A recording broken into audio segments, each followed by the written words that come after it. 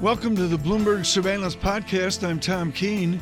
Daily, we bring you insight from the best in economics, finance, investment, and international relations. Find Bloomberg Surveillance on Apple Podcasts, SoundCloud, Bloomberg.com, and of course, on the Bloomberg.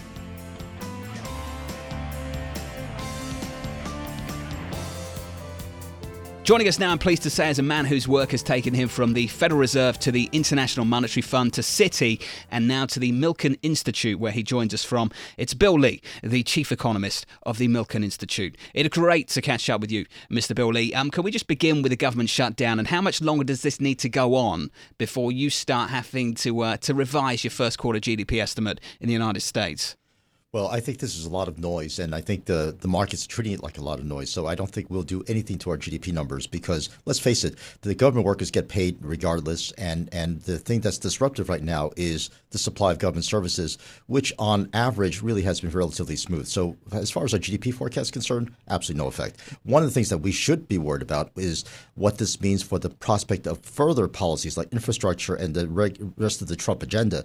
If we have children arguing about politics, the best thing I think the president can do right now is get himself out of here, which he's done. He's going to go to Davos and talk about globalism and internationalism and how the world is going to have this world in transition, how we're going to manage policy in that world, and to be an adult in a playground of children here in Washington. Well, let's use your phrasing, the playground of children in Washington, before we get to Davos, Switzerland with Tom Keene, Bill. What does this mean for the potential agreement, if there could be one, around the debt ceiling, which is set to come around in the next couple of months? Yeah, that's key, Jonathan. I mean, the fact that we have a couple of months and we know the Treasury can do some extraordinary measures to manage their cash flow. Markets, as you know, just have not reacted to this. And if you look at past experience, the one thing that we always prioritize are the interest payments on the debt and not to go into technical default. So one of the things that we should worry about then would be how it is that the politics starts to come into play here and whether or not the political capital is being used up on the part of the Republicans and the Democrats, because neither side shows any sign of life. But then the policy, remember, the policy they're worried about is immigration policy. This is a global problem. That's why we had Brexit, right? Because part of the reason is because the immigration policy was threatening national sovereignty. So this is a big issue, a global issue. And I think they have to address it. And I think right now Congress has passed the buck for so long. It's about time the president says, hey, look, do something about it. Bill Lee, the Milken Institute Chief Economist, joining us today on Bloomberg Surveillance. I'm Jonathan Ferro in New York City. Tom Keene over in Davos, Switzerland. Tom, good morning to you, sir. Good morning, John Ferro. A snowy Davos, record snow in Davos. I haven't seen a really detailed history of the January snow here, but I am certain it is record back 15 and even 25 years. Easily a hockey goal of snow on the ground all the way up and down the mountain. And John, as you know, getting here can be a challenge. And, I think there'll be some real challenges in getting the warm bodies up the mountain here in the next 24 hours. Warm bodies like yourself, Tom Keene, who have to get the train all the way up the mountain. I suspect that the President of the United States is going to take a rather different route up to the mountains that you took, Tom. Well, that's true. I think the president's visit is clearly a high point here, but of many high points. And William Lee, what was so interesting this morning, and I guess it's not that I expected this, but it's the surprise of this Monday, folks, at the meetings, is the talk of Mr. Macron. He has been, Bill Lee, on an international mission for France and for a certain Macron international economics. Define that for our audience. What is the economics of the president of France? Tom, we have both joked in the past about how France is sort of like the hub of regulatory impasse and policy impasse, and how France really has seen its better day in the past. Macron is trying to change all that and trying to say our policies are going to put France back into the center of the dynamic of capitalism again. Now, I think we both are sort of chuckling and saying, well, good luck on that, because you have a lot of bureaucracy to overcome, a lot of historical regulation to overcome. One of the things that we need to make sure of is that the political leaders who come to Davos talk a good story, but let's see the action. Last year, the president of China, Xi Jinping, came from China and said, I am a globalist. And what's happened since then? One Belt, One Road is falling apart. They're trying to say, China is just too dominant here, and we just can't lose our sovereignty to China. I think this year we need to watch out for what the political leaders say, because it has to be backed by action. I've got to say, Bill, the point you make there, Tom, the idea that the president of China was able to go to Davos, Switzerland and claim to be a globalist is something that still makes me shake my head to this day. I agree, and I will say this, and folks, this is my 14th year up Happy Valley. I will say that this valley came to a total stop when the president of China spoke last year. I wonder if that's going to happen on Friday with the scheduled speech of the president. Bill Lee, what kind of economy is the president bringing with us? He wants to take a victory lap on Dow 26,000. Is it a 3% GDP economy?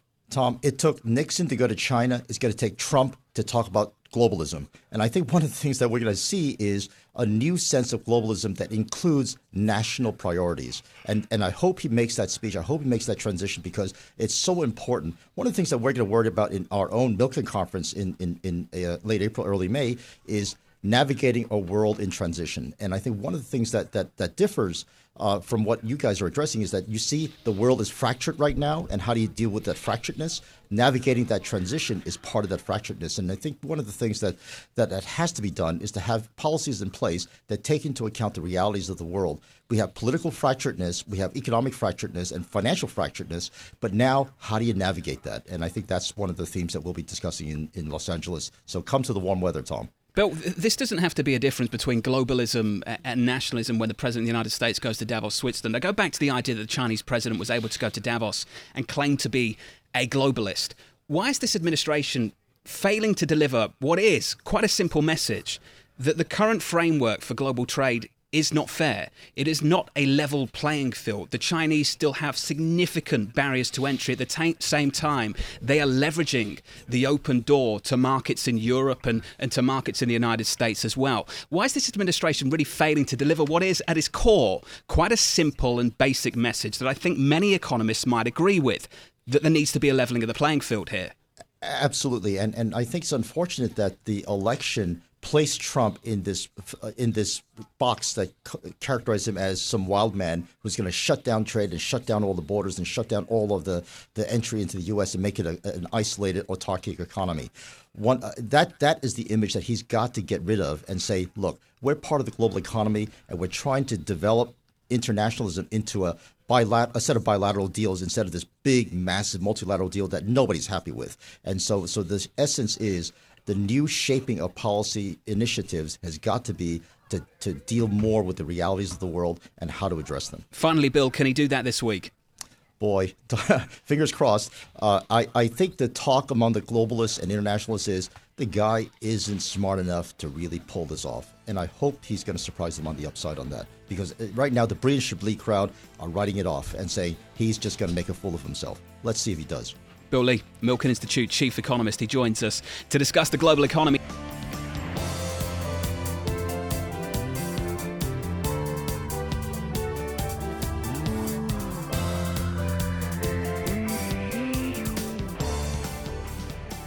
This is Bloomberg Surveillance with myself, Jonathan Ferro, in New York City, and Tom Keene in Davos, Switzerland, all week on Bloomberg Radio. What better time to bring in a guest who has created and produced high-profile platforms, including the World Economic Forum annual meeting in Davos, the Clinton Global Initiative, and the Nobel Laureates Conferences. Just to name a few, his name is Richard Attias of Richard Attias and Associates. Richard, it's always great to have you with us on the program. Thank you for having me. Let's imagine you're putting together a big event. It's in the mountains of Davos, Switzerland, and then all of a sudden the President of the United States decides that he's going to attend just a couple of weeks before it kicks off. How much trouble does that cause? Oh, it happened in 2000 when President Clinton decided to come. I think it was the last one who came. Of course, it's a logistic nightmare. Usually Air Force One just land in Zurich. Then you have to probably take helicopters to go to Davos. We don't know what will be the weather on Friday, which is a second potential nightmare with the snow, because if the snow do not allow helicopters to land, if they have to take cars, which is another backstory. And then definitely the city is much locked than any other day. And usually when the room is packed, everyone wants to attend the session. Definitely the President of the United States, whoever he is by definition a rock star. So it's definitely a nightmare. And the city is, people are making big lines. So you can guess how it is when the President of the United States of America is going somewhere. So it's even worse in a very small ski resort with snow and 3,000 delegates, including big global CEOs who do not understand why they should wait to give room to the President of the United States of America. Tom Keane also hates waiting, Richard. I don't imagine it's a group of big egos, so you have to manage these egos. Keep it up. Richard, I guess a big question then. Logistical nightmare, but surely this is a PR dream. Yes, no, definitely. I think President Trump, if he goes, because to be honest, I would not be surprised, depending on what happened with the government shutdown, if we suddenly learn that he's not going anymore. But I think he doesn't care, to be honest. He wants to go there. He wants to talk to this elite. I'm sure he wants to be a little bit provocative. And as you know better than me, his way of communication is direct communication. He cannot just continue to talk through Twitter. He doesn't want to make big interviews, so he will go and he will be on stage. What will be interesting to see and to watch is which format the President of the United States will adopt. Will be only a speech behind the lectern with no questions, or if he will accept to maybe take 2-3 questions, probably not from the floor, from the audience, but probably from the founder of the World Economic Forum, which probably will be with him on stage. I hope that this question, if they happen, will be very direct and will help to learn what is happening and what is in the mind of the President Trump. Well, that's a terrific summary, and of course this comes from your decades of experience, Rashad. When I look at the options that the president has, which would you advise his team to do? I will definitely do both, which is delivering a 20-minute speech, followed by probably a 10-15-minute Q&A session. Why? Because people need to understand really what President Trump has in mind, especially with all these reforms. We know that he will probably talk for 20 minutes about how America is great, the best place to invest, because he will be competing with many other destinations. Each single world leaders who are in Davos, from President Macri of Argentina, President Macron of France, and probably even Theresa May, in the big paradox of the Brexit, are going to Davos to explain to world leaders that their country is the best place to invest today and that the time is now. President Macron is hosting, the minute we are talking, in Paris, a pre-Davos forum at Versailles, in the castle of Versailles, with 150 global CEOs who accepted his invitation, which was sent only end of December. So this is showing you how world leaders are in permanent now connection with global CEOs and how global CEOs wants to be connected to world leaders. So back to President Trump, I think definitely he should explain what he's doing. Everybody is watching the great stock markets in America. So people have to understand if it is a bubble or if it is solid, and why I should put my money in the American industries. And when I look at the list of potential members of cabinet coming with him, definitely they will have bilateral meetings talking about transportation, healthcare, energy. These are definitely the sectors where people want to probably see opportunities in the country. Richard Attias of Richard Attias and Associates. Great to catch up with you, to kind of lean on your experience of putting global events like the World Economic Forum in Davos, Switzerland together as the President of the United States is set to descend on Switzerland.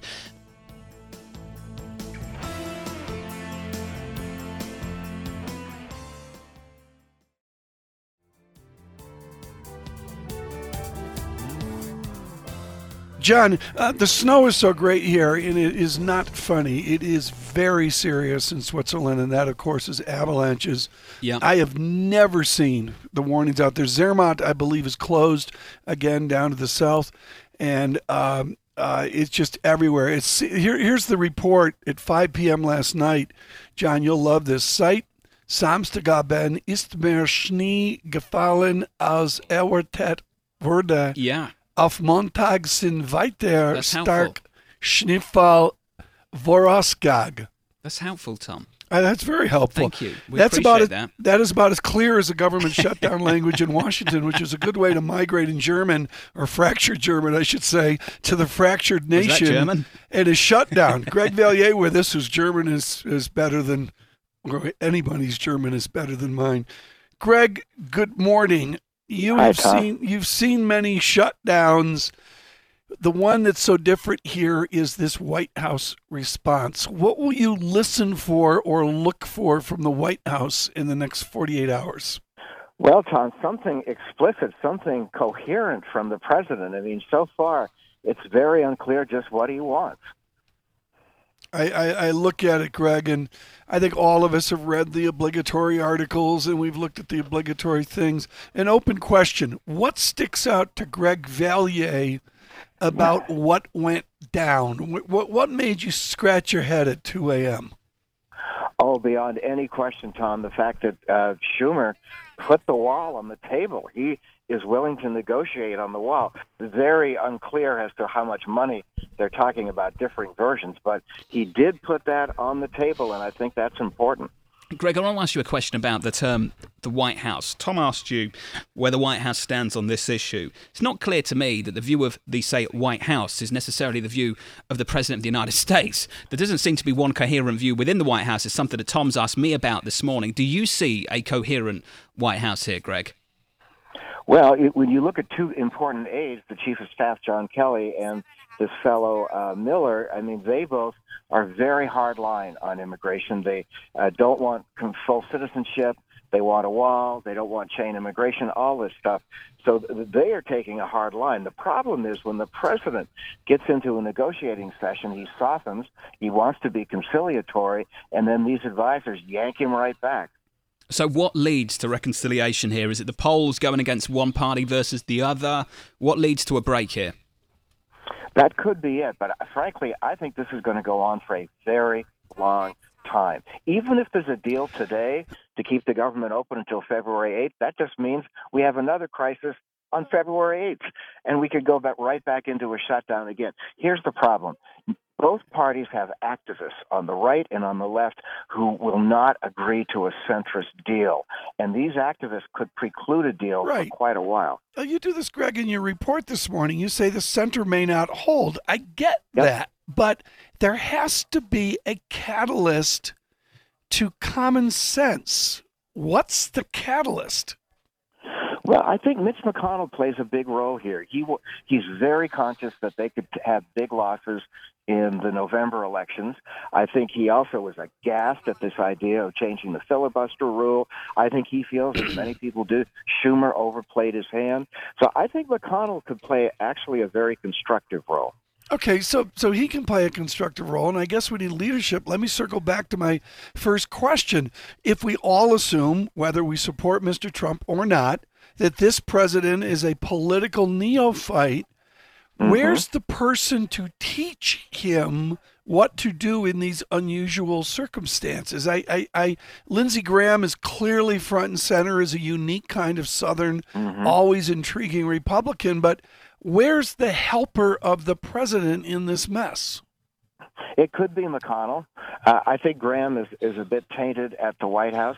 You know, another thing that could maybe chasten this president, since he's so obsessed with the markets, if the dollar and the markets start to weaken based on a fear of utter chaos in this city, that's something that would get Trump's attention. Well, Greg, that's not going to work because it's not happening yet. And I remember when the President of the United States used to be called Barack Obama, and President Obama came out and said things like, the market should be worried.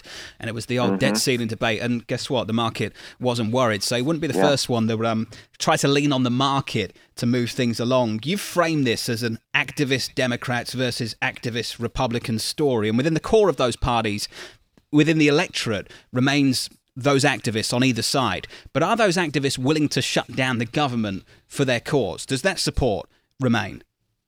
Yes, I do. I think for now they are.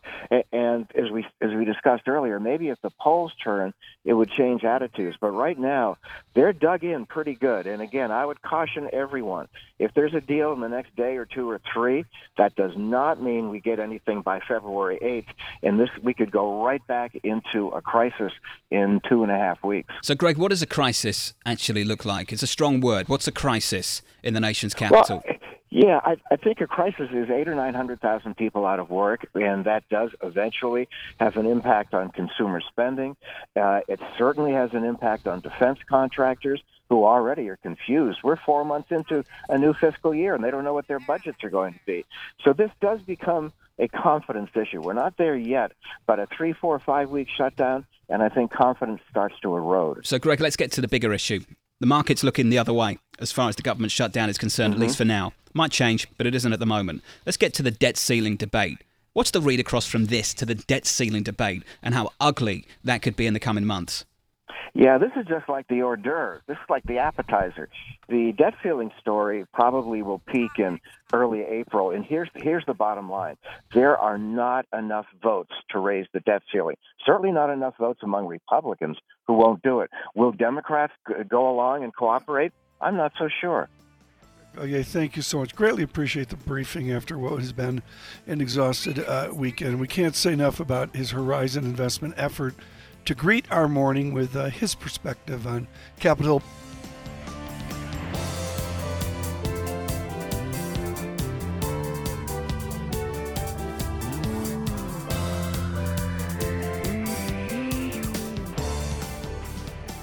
I have really been looking forward to this discussion. It's away from Davos, I guess.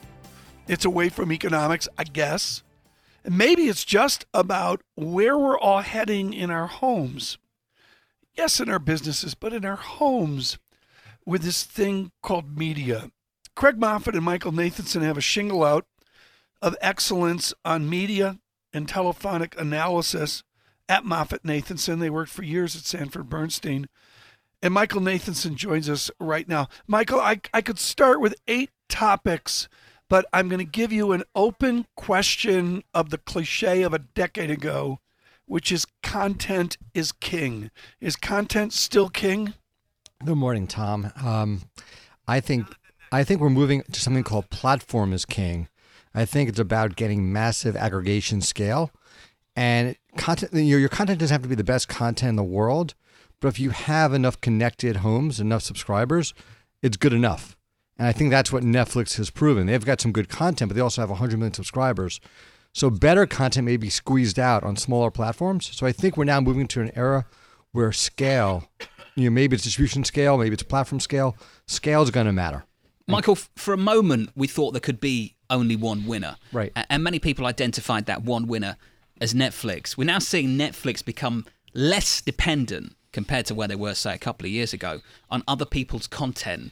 Can there be more than one winner in this space? Oh, John, without a doubt. And since I've last seen you about a month ago, we've had that Fox-Disney merger, right? Yeah. If you look at the content that they're going to amass, they're in pretty good shape. Now they have to build their platform. But I think what the market's maybe missing here is that it's not a winner-take-all business. You see it in broadcasts with 3 or 4 networks. You see it on premium channels with HBO Showtime. You can have more than one SVOD winner. Netflix is definitely one. Disney Fox could be the second. Amazon's going to be a third. So yeah, I think it's going to be a much more competitive landscape. And finally, Disney has woken up and said, we should be in this business. And by buying Fox, they've bought more long-tail library content to put on that platform. So that's where they're moving towards. Well, it's going to be interesting, Michael, to see what they do with the content they've acquired from Fox and how they treat Netflix with some of the content that runs on Netflix. They've already said on the Disney side of things that they're going to sever any licensing agreement with Netflix going forward. Are they going to do the same thing with the 21st Century Fox assets, do you think, Michael? Oh, without a doubt. We did a note about this a couple months ago, and we went through Netflix's catalog. And we said that Fox very quietly had supplied Netflix with some of their best shows. A Family Guy, all the FX shows, It's Always Sunny in Philadelphia. They basically gave them a lot of great content. They've been saying very quietly that they're pulling content off of Netflix, and they're going to put it on Hulu, which is now owned by Disney. So I think both Fox and Disney's content will not be on Netflix a year and a half from now. I mean, all this copyrighted material and the argument over rights, does it make the valuations just go up, up, up? If there's too much stuff, Michael, for me to watch or anybody in my family to watch, but does the glut of content just continue? Tom, it's funny. I was talking to my wife about this morning. There's 500 new scripted shows on the air in calendar year 17. 500 scripted shows. There's no way that any family could stay on top of that, right? So you default to a couple shows that you've heard of, but you also go back to catalog. For comedies, you watch Seinfeld, Friends, Family Guy. It's, Big Bang Theory. So there's definitely going to be more and more content produced, but you'll have less time to consider that content. You'll stick to some of the long tail, big name content, and then you'll probably go back to things that you're comfortable with. So buying a library is going to go up in value. It really will be. You don't want to be in the business of having small, unknown shows like some of our cable networks where you basically don't get traction. You keep investing in more and more shows, but you're getting no traction. So that's a tough place to be. And we think a lot of cable networks are going to have to consolidate or basically stop spending because they can't make the money work anymore. So, Michael, as a Giants fan, I won't ask you about the Super Bowl. Tom Keane might. That's up to him. But since we're sitting across from each other, I'll protect myself and will avoid that topic. But I do want to talk to you about the price of sport content. It's getting more and more expensive, whether it's over the Premier League rights in the United Kingdom and soccer rights there, or whether it's in the United States and the NFL, etc. The price of sport and the content is getting more expensive. But as an asset, the eyes on that particular asset are falling away. They're not increasing. So I don't see the growth in the viewership alongside the growth in the value that people are paying for these assets. That doesn't make sense to me, Michael. Why are we still doing this? Okay, great question.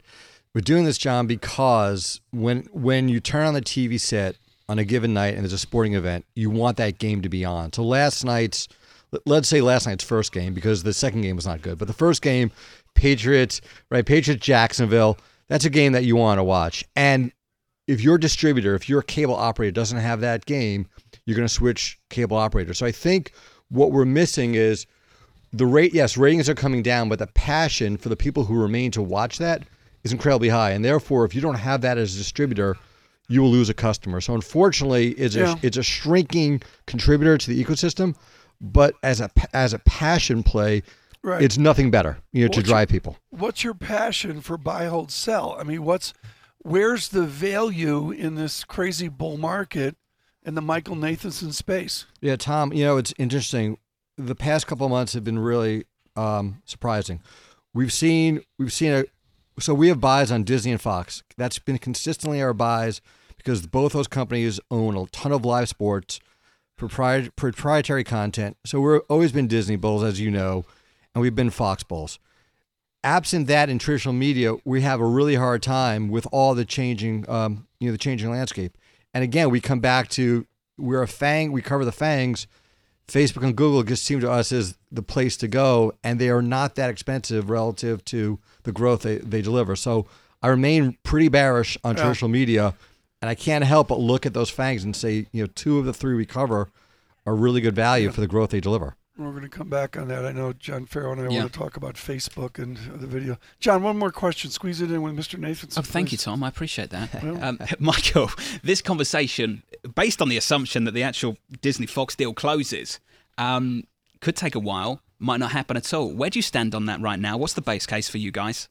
Well, I'll tell you, our base case here is we were surprised that Disney, that this deal included all the regional sports networks, because what Disney is going to own, if this deal goes through, will be ESPN, ABC, and your local regional sports network. That seems like too much concentration of power. We're assuming that they're going to have to divest the RSNs, the regional sports network. So we assume the deal goes through, but that Disney's going to have to divest an asset to get it through. And I don't think that's not out of mainstream thinking. So that's not why they're buying Fox. They're buying Fox for that TV and that film library and for FX, which is, those 3 properties have a ton of content for the long, long run. Michael Nathanson with us. Thrilled to have him with us with MoffettNathanson.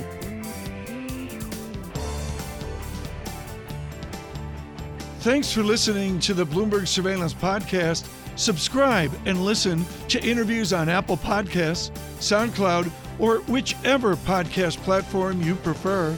I'm on Twitter at Tom Keene. Before the podcast, you can always catch us worldwide on Bloomberg Radio.